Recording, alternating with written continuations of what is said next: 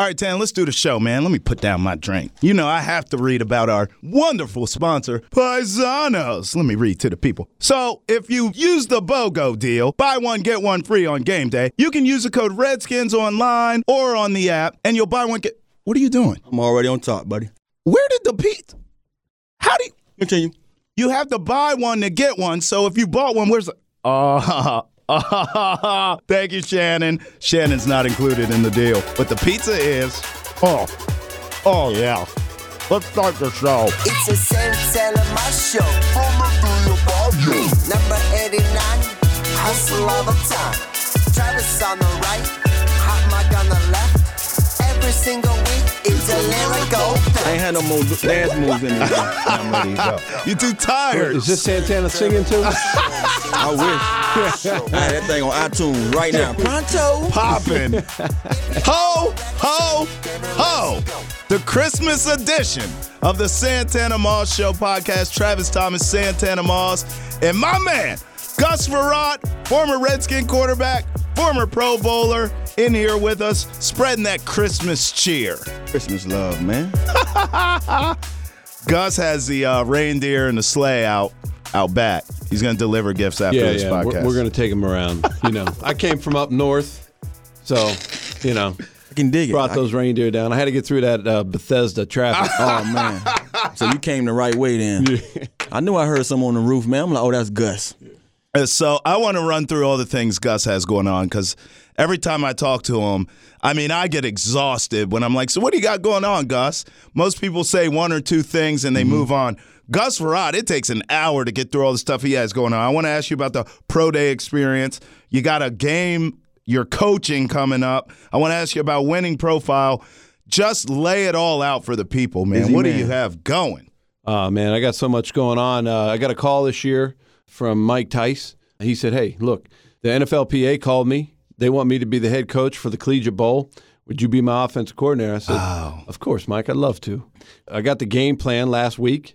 Been studying that, you know, because you only get so many plays. There's no motion, so it's pretty easy to call the plays, and you got to go off the talent that you're going to get. So when I get out there in January, we get 5 days with the college players to try and put it in the plan, get them working. I think I'm going to put them all wristbands on and make it real easy for them. And, you know, the goal Before you get too deep, question. So would this kind of lead you into that notion of saying that you may be a coach one day, you know? Well, I did try to be in the NFL for 2 years. You go back to all your contacts, all the people you met. And the thing is, it's so funny because they say, all right, yeah, I'll help you. What do you need? What do you need? Well, that's why I'm standing in front of you. Yeah, right. I'm asking for a job. You know, I want to come in and do this thing in the NFL because it's in my blood. Yeah. And, you know, they just say, well, you know, we don't have the room right now, or I already got my staff put together. Sure. And it's always something or other, and I just had enough of it.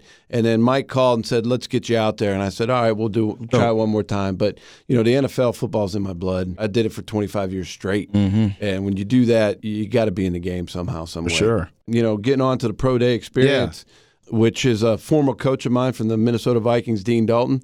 He put this together. Dean has so many. I'll come back to you when we do this next thing we're going to do. And it's going to blow your mind what we're doing next. But this pro day experience is we're taking kids, we're bringing them into a camp, and we're teaching them all about sports technology and jobs and everything they can do in the arena of sports besides being the athlete on the court or on the field.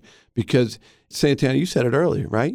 You don't have to be that guy out there. You can be involved in this great team that you love or the sport that you love in different ways, right? You might be the person that's taping the ankle. You might be the person that's paying them. You might be the person that's running the team. So we're showing them all these other things that they can do.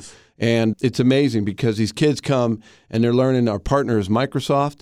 And so this pro day experience for these kids is amazing. Microsoft's coming in and teaching them how to code, how to do robotics. They have a new HoloLens out. They put it on all the kids. And the last one we did was at Arizona Cardinals practice facility. And it was just a great day. We were there all day. Luis Indejas, he's their guy out there. He helped us through the whole thing. We had 500 kids. We had major sponsors, but it was just a great day. And this year in 2019, we plan to take it to about 16, 17 new NFL cities and give kids a different experience from NFL. And we bring NFL players. So if you came, Santana, we'd give you a group of kids. You take them through the whole day. and you stay with them, and they get to be with you. They get to hear from you. You get to give them life lessons, but also we're teaching them everything else. And so it's a great experience for the kids. That's awesome. That's dope. I think it's so dope because, we grow up, especially in some of our neighborhoods that we grow up in, and you hear about being the athlete. You hear about the only way you can make it is being the athlete. And it's a lot of kids you see from day one that they don't have the tools to be you or be those guys, those special few that make it as far as some of us have made it. And just to hear you giving them a different outlet, something else to look at. Back then, we didn't have that. So kudos to you guys for showing them another way, showing them something more. And I believe a lot of these people will make it and have further, careers than some of those athletes because, when you play this game, it's not for long. So then you're going to have another career. If you teach them something now, even if you are the athlete, even if you are that guy to go out there and play a stint in, whatever profession you want to tap into, learning something before then can be there for you to tap into once you leave the game. I think it's so important, too, that these kids still continue to play sports.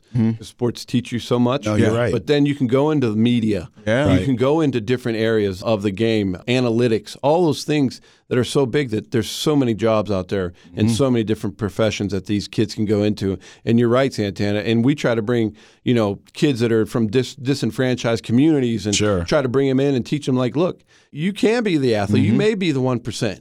But you can also be the other percentage that are working in all these jobs, right? Because there are jobs out there for you. So listen, for the holiday season, before we get into It's a Wonderful Life, Gus Frerotte edition here, because we're going to get into his life story. Did you have anything else you want to plug? Winning Profile by Dr. Gary Russell. I'm a consultant with them, and I have to read this because I haven't memorized it yet. You showed this to me earlier. It's mind-blowing. So statistically speaking, if you're listening to this, you're not an NFL quarterback. I'm listening. If you are, good for you. But statistically, you don't exist. This is for the rest of you. Statistically speaking, you've never run an organization worth billions of dollars. Think about that. Right. There's not many. No. Okay? Been working with some guys lately, a company called Winning Profile. This is really changing my way of thinking about performance and talent. It's something I wish I had while I was playing. Truly it is, because Gary changed my life when I went through his profile. And it's all about, if you know the guys that you're with and you know what they're all about and what makes them tick, you're going to win. Okay? So people don't come with instruction manuals. Yeah. Right? We're all different. We all come from different backgrounds. He grew up different than I grew up. I grew up in the woods in Pennsylvania, right? You grew up down in Miami, right? Yeah. So it's a different background. And we don't come with manuals. How do I deal with Santana? Right. How do I deal with it? And you got to figure that out. And so the key is to this is for companies and teams to stop losing. We think of it as losing as I just lost a game. Companies think of it as I lost employees. I'm losing money. Right. I'm losing job performance. People aren't coming to work. Why? I got to start winning, right? And so that's what this really is about, is if you know those people and if you know what they're about, you're going to start winning. Because if you can bring your team together, whether it's a football team, FedEx, if it doesn't matter who, Goldman Sachs, it doesn't matter what kind of team it is. If you bring that team together and they're all for the same reason, you're going to win. And so we're not telling you that you're going to win, but we're going to show you who wants to win. That stands out to me because I remember in my MBA class, we did something on this, forgot the guy's name, but he's supposed to be one of the wealthiest business owners. And I'm not sure if he's either in Japan or Dubai, but his logic to his workplace was be fun, creative, and he wanted everyone to learn every job. The work atmosphere was, they had Wacky Wednesday, they had this day Friday, they had this day Thursday. But you were they learning. played games, but no one stayed doing the same thing the entire year. Wow. You learned everything from ground up. You still got paid your check, but you learned every job. You actually changed jobs. I don't know if it was weekly or monthly. His rate of what he got back from his workers and the money he made, wealthy as crap. He also never paid himself. Always paid his employees. His business is worth billions, almost billions, and he never paid himself yet. So I'm going to look that up. But that sounds familiar to what you just preached. So what he did, he went into Giant Eagle, which is the largest grocery chain in Pittsburgh, right? They're a huge grocery store. So he went in and profiled. He said, I want your top 20 store managers, and I want your bottom 20 store managers. I'm going to profile them. I'm going to find out why they're different. Right. So he profiles them. He says, okay, here's what I found out. Now here's what I want them to do. He coached them to do all the same thing. So in 6 months, he made Giant Eagle an extra $1.5 million by doing what you just said, profiling their managers, to work with their employees to make them better, to make them want to come to work. Cohesion. So if you're running a store and you don't talk to your employees and you don't care about them and you don't show them anything, I don't want to go to work, right? But if you have somebody that cares about you, talks to you, asks you how you're doing today, I'm going to go to work. I feel pretty good about going to work. Man, I'm getting a lot of quarterback vibes from this side of the table right now, Tanner. I'm ready to go run through a wall for Gus Frerotte right now, Tanner. To you, man. You right now 100-something plus yards in the first quarter. Ain't been done. Tanner. All right, I want to start with this. I don't know about you, Tanner, but in my lifetime, and I've said this to Gus before, every time I meet someone and get to know someone from that Pennsylvania, that Pittsburgh area, right? They're always tough as nails. Yeah. Always. I don't know if it's the Iron City beer. I don't know what it is. Something in the water. They're always tough as hell, man. Yeah. And so for me, I've asked him this before, but just your upbringing and growing up, you tell some great stories, too, about your dad, your old man, God rest his soul, and how he raised you. Why is it everyone from that area is just tough as nails, Gus? It's blue-collar mentality, man. Our dads were mill guys. They were hard workers. They didn't miss a beat. You didn't see your dad because he was working all the time, and the thing about it is they just my dad was one of 15 kids, and you had to be tough. You had to be tough growing up in that family. He was in the military. He worked in PPG for 42 years. I've seen my dad take a chainsaw across his forearm, wrap a cloth around it, and say, I'll go to the hospital when we're finished with the job. And so you just get that mentality growing up, like, yeah, it may be hurt, it may be tough, but we're going to finish. That's the mentality a lot of quarterbacks, a lot of players come from in Western Pennsylvania. It's never going to be easy, and you got to fight for everything you get. I mean, I broke my neck in 9th grade playing football. I crushed the 4th vertebrae. I tackled somebody with my head down. I'm like, I'm never playing this game again. Never playing this game again. My dad said, you're going back out there. I didn't actually play. But I went and supported the team. I did things with the team. And lo and behold, in 11th grade, I started playing quarterback. Never played quarterback before. I started playing quarterback in 11th grade. Didn't play defense that year. My senior year, started playing defense and playing quarterback and just, changed my life. Wow. Interesting. Well, you were tight with Curtis Martin, who's from that area, I was going to get to bro. that. Curtis Martin, you heard the Reeves story. Yep. A few more guys from that area. I mean, those guys from that area, they're a different breed, and you wonder why. But when you look up their backgrounds, you look at how they were on the football field, there's no questioning, why they like they are because of the way they bring it in their sport. So just to know that you're from that area, man, that's interesting. Just hearing your story, that's what's up, man. Yeah. That's dope. So, Gus, I've told you this before, too. So growing up in my house, Redskins, diehard, both parents, right? And obviously you've given me a ton of great memories in my lifetime before we ever met. But I always tell the story about how my dad went ape you-know-what because he was sick and tired of Heath Schuler as quarterback, and he would scream, put Frerotte in the game, and there was all kinds of foul language that I'm not going to say on this podcast, okay? Frerotte gets in, boom, he balls. My dad forever loves this man. Wow. So take me back to that time in your life. Were you buying your time? Did you know you would get a shot eventually? I had no idea. I just knew I had to make the team. That's a fair. I'm 7th round pick. Got to do everything I can to make the football team. Make the football team, 3rd string quarterback, right? I'm doing everything. I'm doing special teams and practice. Just want to be there. Whatever it takes. And I'm throwing after practice, working on my craft. Lo and behold, Heath is hurt. John Freeze plays 1 week, and then the next week, Norv Turner just says, okay, it's my first year. We're just going to try this kid out, see what he got. So we're going to go play the Indianapolis Colts, Harbaugh, quarterback, Marshall Faulk, a running back, right? So we're going to Indianapolis, and that Wednesday we come in, and Norv goes in front of the whole team. He said, all right, guys, we're going to change a quarterback. Gus is going to be the quarterback. That's the first time I heard that. So there's my opportunity now that I've been working so hard for. So obviously when you're 22 and you got an opportunity like that, everything just nerves start flowing. Then all of a sudden it's the media, DC's massive media, and it just keeps piling on all week. And get to the game and just had a really good game. Threw my first touchdown to James Jenkins. It was a tight end, little stick route, and threw 4 touchdowns that day.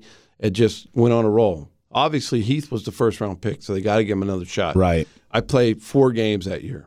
Heath comes back, plays a bunch of games, and the next year they're like, we're going to open it up for competition. Can't ask for anything more than that. Yep.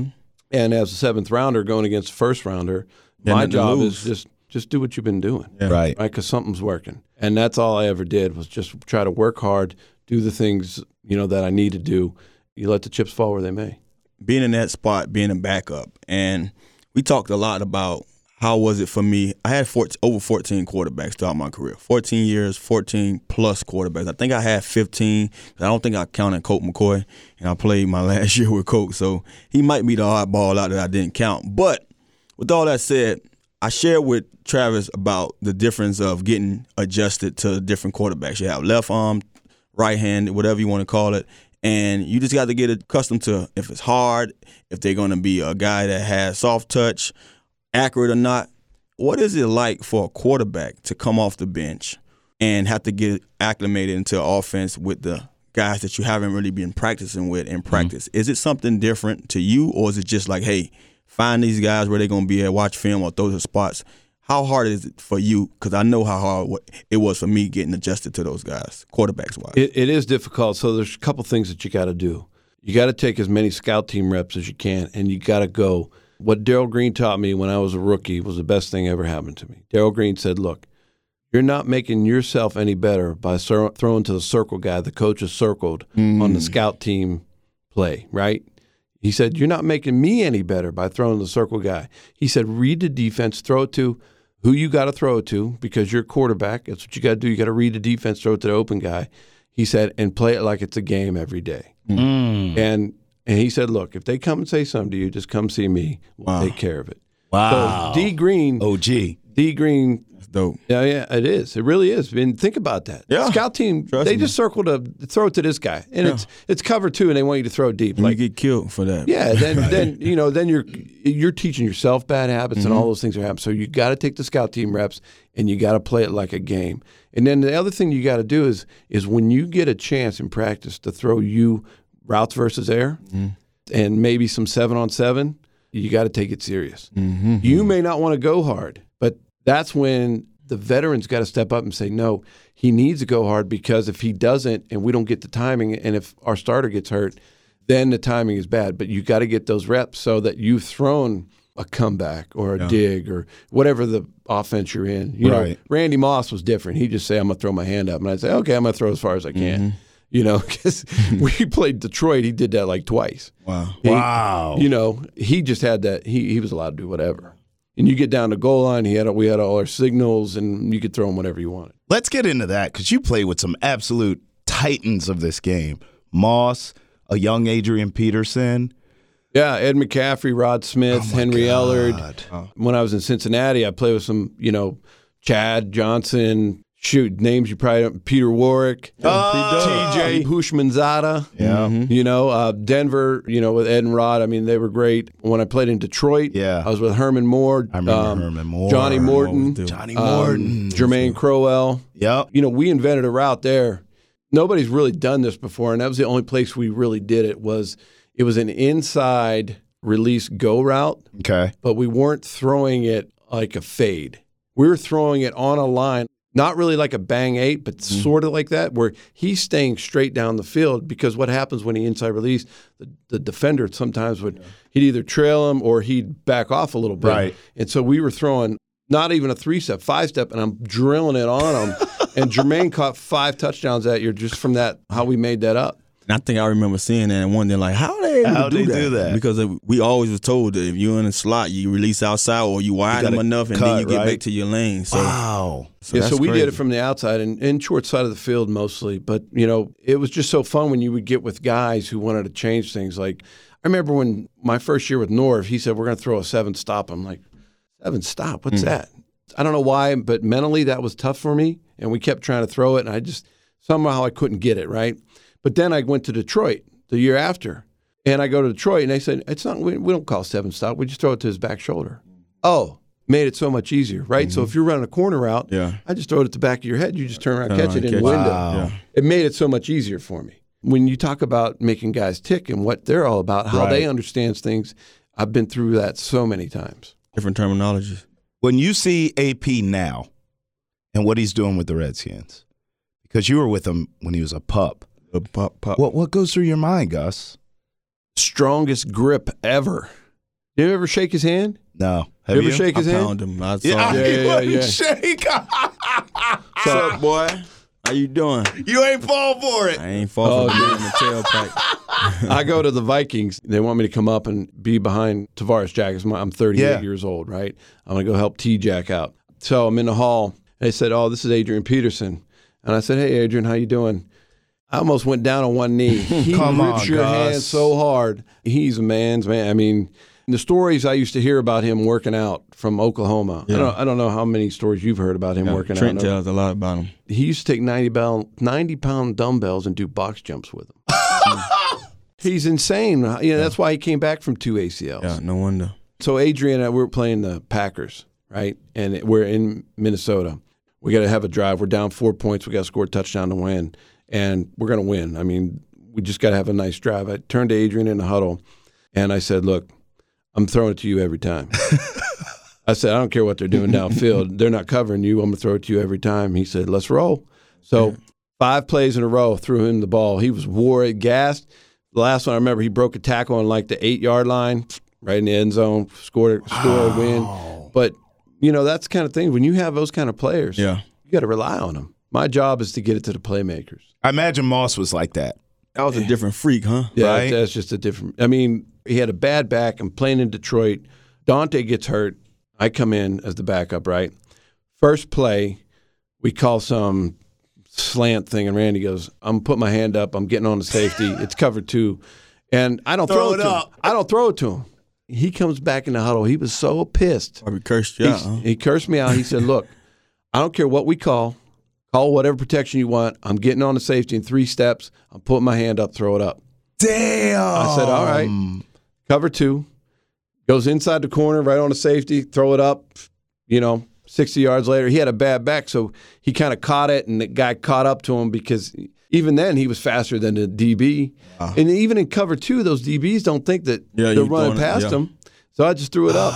But that's how he was, and when you get to think about all the guys that threw him a touchdown. I was one of 14 guys that threw him a touchdown. Right.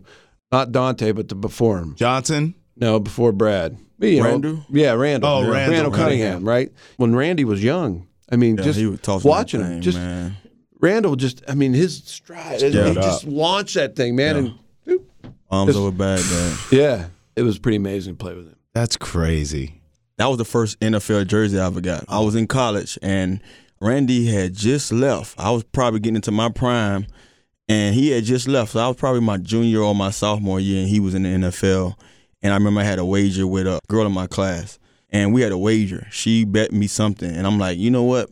If I win, she wanted a jersey of mine. I told her, if I win, I want a Randy Moss jersey, authentic. And she was like, well, that's too expensive. I was like, well, find a way to get it to if I win. And I won the wager, and she didn't give it to me. And all of a sudden, Christmas or something, a birthday pops up. She comes to school with it like, I had to get it, Wow. But that was my first jersey, and think about it, I'm a Moss, he's a Moss. Your name, I was glued to the screen watching this. Man, his first year was unbelievable, and I just saw him play, in college, and the things he did his last year in college with Chad Pennington, and seeing some of that stuff. Yep. So I'm sitting there like, man, this guy's phenomenal to step on that stage, the NFL, and dominate the way he did his rookie season. The best catch I ever saw him make was in practice. Oh, I bet. So we were up in training camp. It was like a deep corner. And Dante throws it to him, but the corner's outside. But he's running the corner out, right? And you're looking outside shoulder like this. And Dante throws it inside. Randy doesn't even turn his head. He goes like this. Just catches it. Right? And the whole place just stopped. Yeah, sick. Everybody's like, what did we just watch? Sick, man. He didn't even turn his head. Like, he just reached back like this, caught it, toe tapped in the end zone, and dropped the ball and walked back. He was so competitive, man. We used to play dominoes every morning. Me, him, and Matt Burke, and Sean Hill was another quarterback. We'd be in the equipment room. And we had a table in there. We played dominoes, and he was just competitive. Whether it was dominoes or throwing in a corner in a bucket, we played that game all the time. He just loved to compete. Yeah. Here's something I always want to ask as a fan. To me, quarterback controversies have been around since football's been around, right? And I always wondered, what it's like in those rooms when it's you and the other guy who's competing for a job. As someone who's been a part of that type of situation your whole career, quite frankly, what is it like? Is it a friendly competition? Are you looking at the other guy like, I'm going to take you out?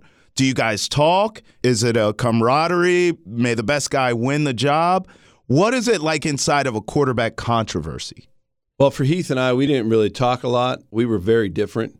My second year, I got married after my rookie year. So I was married. I had a family. I was just on a different plane than he was. And, you know, and he's a first-round pick, and he's got everything, and I'm pulling up behind, right? So we didn't have a lot of things in common. And when you're in those meetings, yeah, you're kind of copacetic. You're sitting there, but it wasn't like we were great friends or anything. So we did what we had to do, you know, and we both knew we wanted that job. And we were going to do whatever it took. We weren't going to be mean about it. We weren't going to say things about each other. That's not how you get things done. And that's not good for the team either. But then, you know, I go to situations like in Denver when I'm competing with Brian Griese. I'm learning the West Coast system. Never been in it before. Shanahan system, right? Mm-hmm. I've never been in it before, so it's a lot of stuff to learn. All right? So I'm like, hey, Brian, can you help me out? What's it? No. Crickets. No. Crickets, right? Didn't want to help me. So I go to Rod Smith. Because Rod Smith was the best note taker I've ever seen. Oh. Sitting in the front, he had 5 highlighters every meeting. Every meeting. Rod's been in the system forever. Every meeting, highlighting, knew everything. I said, hey, Rod, can you help me out? What are we thinking here? He'd tell me. Rod was great with that, right? Because I went to a new system. Yeah, I'm throwing everybody's throwing double slants, but Mike wanted them a certain way, you know, and do different things. And that was all new for me. And so when you get in a controversy, it depends on the person, and you got to learn about that other person really quick. Is he going to help me? Is he going to be somebody who's very negative towards me, or are we going to get along? Because we get along, it's great. Because for me, it was all about winning, right? If we win, we all do better. I knew the answer to that, though, because you got to understand something about a quarterback. A quarterback, if I win this job, I'm the guy. Yeah. Unless I'm hurt, unless I just go out there and stink up the place, I'm the guy. As a receiver, if you'd ask me that question, I would tell you, there's receivers out there that might play that role and not help out. Right. But they know at the end of the day, worst case scenario, I'm going to play, just might not be out there as much as I was. A quarterback, you're not playing, you're not playing. You're not starting, you're not playing. So I can only imagine how most of the quarterbacks are. They don't want to give that secret away. They might be rooting for you, but it's not something that they really, you know, want to let you know. They just probably like, hey, you know, if you make it, you make it. You beat me. But I'm not trying to help you take, you know, my livelihood from me. For me, coming from a backup standpoint, right, I always had to be supportive a lot of times, right? And then all of a sudden you're competing for the starting job at a different place. And so it takes on a different personality, right? You have to go from being supportive because you're the backup to now, like when I went to Miami, I'm competing with A.J. Feely. Right. I'm like, oh, this dude's not beating me. Yeah. You know what I mean? Like, and you got to change, you got to flip the switch. Got to flip the switch. You know, but in the same regard, when somebody else comes in, like I got a concussion, London Fletcher hit me on the chin, got a concussion, you know, I'm out for 2 weeks. I'm supportive of the next guy. Like, hey, you know, I want us to win. You know, this is important. Yeah. So there's a lot of different ways you can look at it. You bring up Miami. You played for a guy named Nick Saban. Give me that Nick Saban story. And then on the back end of that, I ask, do you think he'll ever come back to the NFL as a head coach? Well, I'll answer the last part first. I don't think he'll ever come back because why would he? Right? He's had so much success at Alabama and in college and didn't have much in the NFL. Because the way that Nick coaches, and to get to your first part, the way that Nick coaches is to be about, I'm the king here, and you're going to do what I tell you no matter who you are, no matter what you are.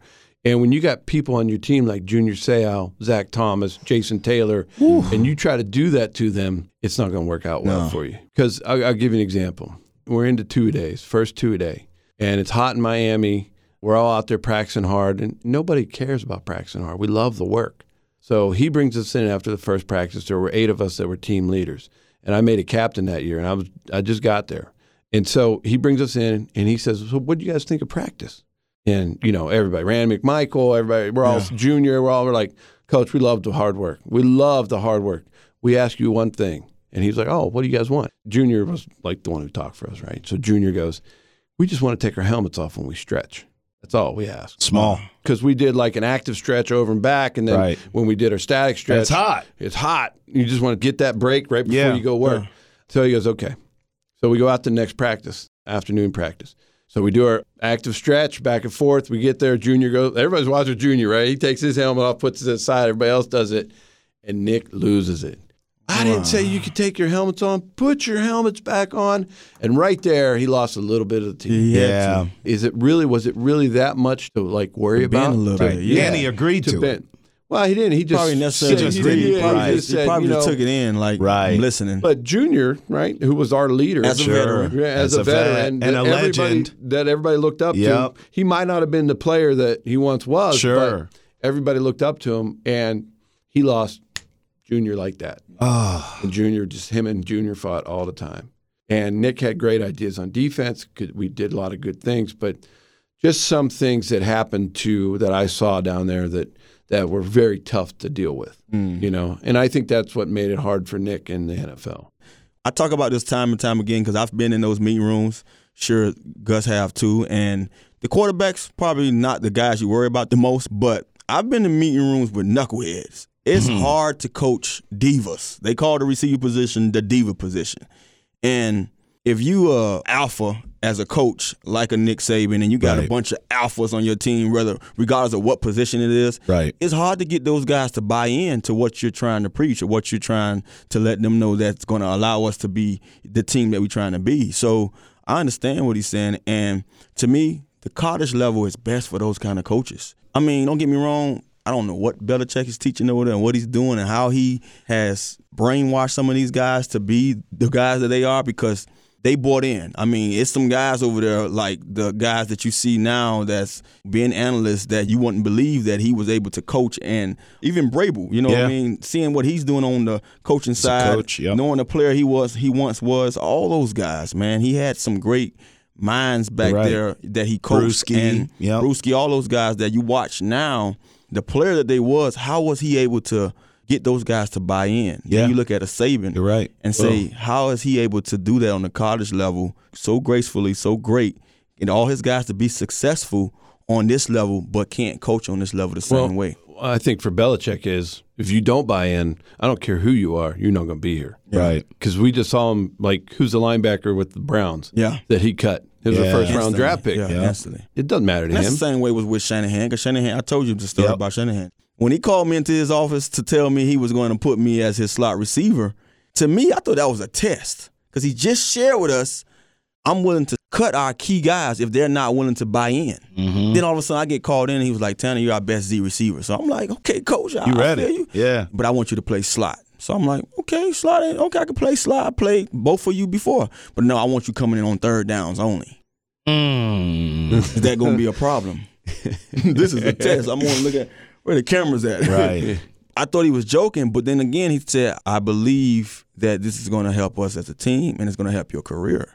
But I'm sitting there like, oh, man, I've been a starter for so long. I remember being that guy that just coming in and taking those third down reps. And don't get me wrong, I was productive, but that's, and then he said something else. He's like, Tanner, we looked at your snaps. We're really throwing the ball to you enough for you to be out there so much at this age. Right. And in this time in your game.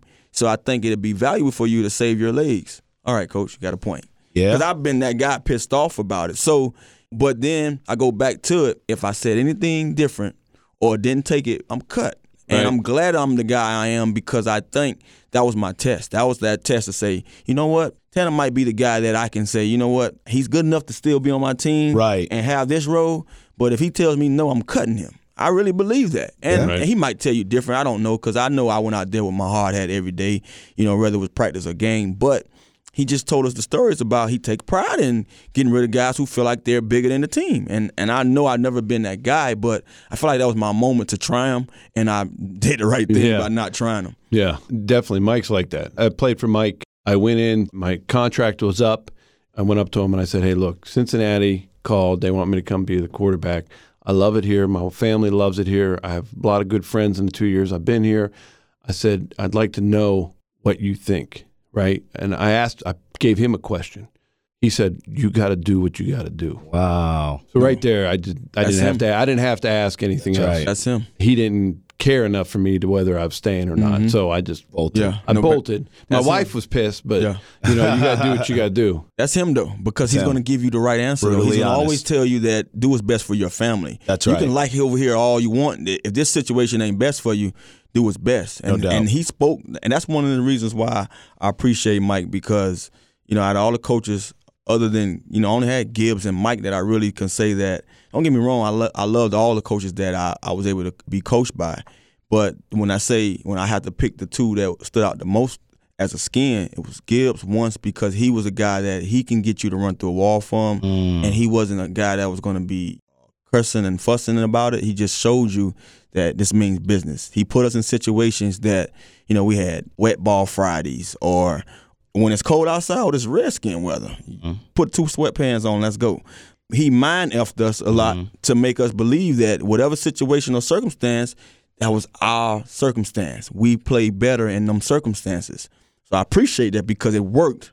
In those games, I'm sitting there and my teeth clacking, and I'm sitting there, this is redskin weather. I got to make a play. Let's go. I made a play in practice in this weather. I got to go do it. Right. And then on the flip side of that, Mike Shanahan, he was a guy that he showed you, look, I'm going to let you be a man. I'm not going to tell you how to live your life. Enjoy it, but be ready between these white lines. Woo. And if I don't see you ready between these white lines, then we got to have a talk. And that Right. talk is not going to be something that you want to go in that meeting room and talk to him about. So I appreciate that, because as a pro, you'd think that more coaches would take that step. Like, man, they pros. They're grown men with families and kids and wives, and you name it. These guys have to be accountable for their actions regardless. Right. I shouldn't police these guys for You're their not actions. babysitting. Don't babysit us, And it was coaches that tried to, hey, I need you guys we have a study here, and if you got to talk to guys like that, you wrong, and you don't get the right guys on your team. Certain guys don't have the cojones, Gus. You know what I'm saying? And I'm like, man, I was sitting in them meetings like, well, coach, I'm not coming to that study, but who the hell you talking to, Right. man? You talking to some infants in here? Like, you got to talk to them like that? So, I'm not coming, but I'm going to be right. Right. And I remember being put in one of them situations where a coach stepped at me about something that I was doing, and I asked him, first of all, oh, coach, hold on. Matter of fact, you ain't stepped to me, but you said something about something that I'm partaking in. Do you have a problem with my game? He looked at me like man to man. oh, nah, you're doing that? But I don't have no problem with you. Coach, that's all I want. But do you know who else? Nope, I don't know nothing about nobody else. I'm talking about me. I put my name on it. Right. But do you have a problem with what I'm doing on Sundays or whatever day that we go out there and play? No, but I just find it odd for you to be a part of that. I understand, Coach, but I'm going to handle my business and kept walking. Wow. So, it's coaches that you have to understand. As coaches, you have to understand that there's going to be guys that they do things a little different. They wired a little different. Well, but as long as they out there on that field playing to what you want to see their level That's at, all that matters. that's all that Well, matters. that happened to me in Detroit. Charlie Batch and I were quarterbacks. Charlie got hurt. I ended up playing a lot. We made the playoffs, played the Redskins actually down here. Lost to them, but had a 1-year deal. Go in, I'm thinking, okay, they're going to offer me something. I'm going to come back. Go in, meet with Jim Zorn, who was my quarterback coach. Bobby Ross was the head coach. Sylvester Crooms was the offensive coordinator. Yeah. And so Jim calls me in his office, and he goes, I don't think we're going to re-sign you. I said, I just got offensive player of the year for you guys. Like, busted my ass, did everything I could. He goes, well, I think you fool around too much. I said, wait a second, Jim. I said, what do you mean? He goes, well, you're always playing in the locker room and messing with the guys and stuff. And I said, do I not produce when I'm out in the field? He goes, well, there was that one throw. I'm like, one throw? I said, I give you everything I got when I'm on the field and in practice. And then when I try to lighten things up in the locker room to make us more of a team, Sure. You're getting mad at me for that? Wow. And he said, well, I just don't think you're the player that we need. It wasn't because of my play out on the field. Something bogus. It was because he thought that I'm a jokester, right? Yeah, I liked having fun in the locker room. That was our space. Right. That's our space. And whether you think it or not, when guys play pranks with people and you get everybody involved, you become a family. Brings them together. You bring it all together. Like in St. Louis, we had a little equipment guy, little Johnny, right? He's the guy that used to take your cart around and hang your clothes back up and all that in your lockers. And he used to pick on me all the time. I said, Johnny, I'm coming down. And he had a disability. And I said, I'm coming down throwing you in a cold tub. He goes, oh, yeah, whatever. I mean, he kept picking on me. He kept doing stuff to my locker and my clothes. Right. I said, I'm coming down from meetings today, and you better be ready, and I'm throwing you in the cold tub. So I come down. I had all the guys line up, make like a tunnel to the cold tub, which was right by the locker room in St. Louis. And I I said, get in the cart, Johnny. He was all ready. He's in the cart. He goes, you'll never do it. I took that cart right into the cold tub. Everybody's standing around. He gets up out of the cold tub. His face is crazy. And I said, I told you I was going to do it. Quit messing with me. And the whole team was around and like they're yelling his name, That's cool. But that was my way of bringing us all together, right? Because it's hard for people from different backgrounds to try and like sit down and say, okay, you're totally different. We all have a different language. We all do different things, and we're all about different things. But I try to bring us together in a different way. Because it's so separate. It's so divided in those locker rooms. People don't know that. You watch us play on Sundays and whatever day you watching these games, and you like, man, that team went out there and performed together. But if you actually had to be in some of those locker rooms, you would see the division. You would see guys that, if you're a guy that don't go out and you into the family life, you're over there. They over there in their huddle. If you a Christian guy and you go to Bible study, I was going to every Bible study, but I wasn't going to church on the regular. And I didn't feel like I was no different from the guy who was, a Christian or who went to church, all the time. I didn't grow up that way, but I wanted the word. And those guys will turn their backs on you, and you say, we a team. So, I get that because folks don't realize why certain teams are successful. Yeah. Because what he just shared, he's telling you, like, look, I'm going to be that guy that, regardless of what your background is, what you do, what you partake in outside of this locker room, while we here, we brothers. We're going to have fun together. Frank Wright just said it in the press conference after his last game. He said, look, it's all about the guys in the locker room, and it starts in the locker room. But if that locker room doesn't get along, it ain't going to happen. Yeah. Wow. Right? All the great teams, the Bills, right? My cousin played for the Bills on those 4 Super Bowls. Wow. And those guys did everything together. Wow. Right? Jim Kelly was the ringleader. Yeah. If you didn't go somewhere where Jim told you to go, then he was going to get pissed at you. But he included everybody on that team. Wow. Right? And that's why they were so tight, and that's why they played so well together. All right, let's do taking L's. Gus is going to take it this week, Tana. Oh, man. So I always said if I met Gus, let me get a drink. And we get a chance to interview him, I'm going to let him tell his story of the headbutt on the wall. Please do. Please, sir, the floor is yours. So it's a year where we're having some difficulties with the Redskins, and Norv and I and Mike Martz came in. He was the quarterback coach, and we were having some kind of problems, right? We weren't getting along great. So the whole thing we've been talking about the whole podcast. So we're playing the Giants, which is obviously a big rival for the Redskins. We're in the Giants, and it just felt like so much pressure on me, right? Just all this weight on my shoulders and everything. And we drive the ball down, run a touchdown in, and I'm just like, it's all gone, right? You're just in that moment. You finally, all the hard work you put in and getting the coaches off your back, you score a touchdown. And I just continue running right through the end zone, right to the wall. And so I'm just like, okay, I'm just going to jump off the wall, just run into it. And I don't know what I was thinking, but when I came, my head went forward, hit the wall, turned around, and I got a stinger from doing that. I mean, I'm a quarterback. I don't hit anybody. And then I turn around, and Jamie Asher was my tight end, slaps me right inside of the head. Like right after that happened, and I'm like, all right, this does not feel good. I'm over on the bench, and I'm like, okay. Like woozy. I'm like, well, no, I wasn't woozy. I didn't get a concussion or anything. I was just like, God, this is just killing me. Like, I got to start getting stiffened up. And if it was my left shoulder, I would have been able to play. Yeah. So didn't play. Obviously it's like, oh, he broke his neck and had all these problems and none of that. So they made a big deal out of everything. Come back and, Norv wants to fine me $10,000 for conduct detrimental to the team. What? And this is the next day. I'm in meetings. I'm fine. I play the next week, right? So, and obviously all the media stuff, and it's playing everywhere. And you just got to learn, if you think about dealing with adversity. And I tell people all the time, I said, look, I played 5 years and dealt with the worst adversity I've ever had in my life, besides a member of my family dying or something like that, and was able to go on and play another 10 years. People don't understand how hard that was, right? That I was in one of the major sports markets in the world and had that happen to me in front of, I think it was the biggest game. It was in front of like 65 million people or something saw it. And it's on ESPN every week. I'm sure you can catch it anytime you want. They play it over and the over. Junkies, obviously put it on every time I'm on their show. But it's just the adversity that I had to go through, getting through that. And then not only dealing with myself, but dealing with my family, my wife, my kids, everybody always saying something about it. Yeah. So there's two ways to handle that. And my upbringing was I'm the underdog. I'm always going to work hard. I don't care what happens to you. And the next play is the most important play. Yeah. And so that's kind of the mentality I went with it. People are going to say to you all the time, tell you suck, tell you you're not good, you shouldn't be on the team. People tweet it at you, people say stuff. And so if you listen to them, that's what you're going to be. Exactly. Right? And I never listened to that stuff. Yeah. Even though I knew probably was the end with the Redskins. Yeah. But I was going to start a new chapter in my life and keep moving on. That's cool, man. And the way I look at it is it's no different than when you leave football. Right. You got to start a new chapter. So it taught me a lot on how to deal with all these things. And, people can be nasty.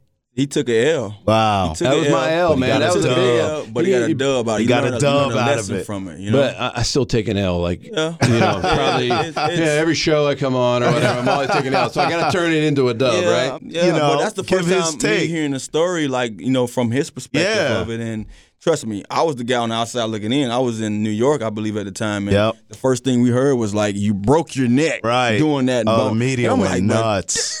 He broke his neck. I said, did he not check the wall to make sure it was soft enough? Who knew what went on with that? But that just goes to show you prime example of someone taking something so small and blowing it up out of proportion, and then it calls you to, a little, especially a person that has to deal with that for the entirety of his life. I can't believe they fined him for that. And then they wanted to. He wanted to. It's crazy. But, crazy. And that goes back to the whole winning profile thing, right? Yeah. It's okay, when a guy is down or is having pressure, what do? Do you make it worse for him? Right. And I learned so much, and I had to learn this personally with my son because he wanted to play quarterback, and I was coaching him how my dad used to yell at me, right? Mm-hmm. And it was tough. Growing up with my dad was tough. It was never about what you did right, it was about what you did wrong. And so I found myself with my son in 9th grade doing a lot of those same things with Gunner because he was a quarterback.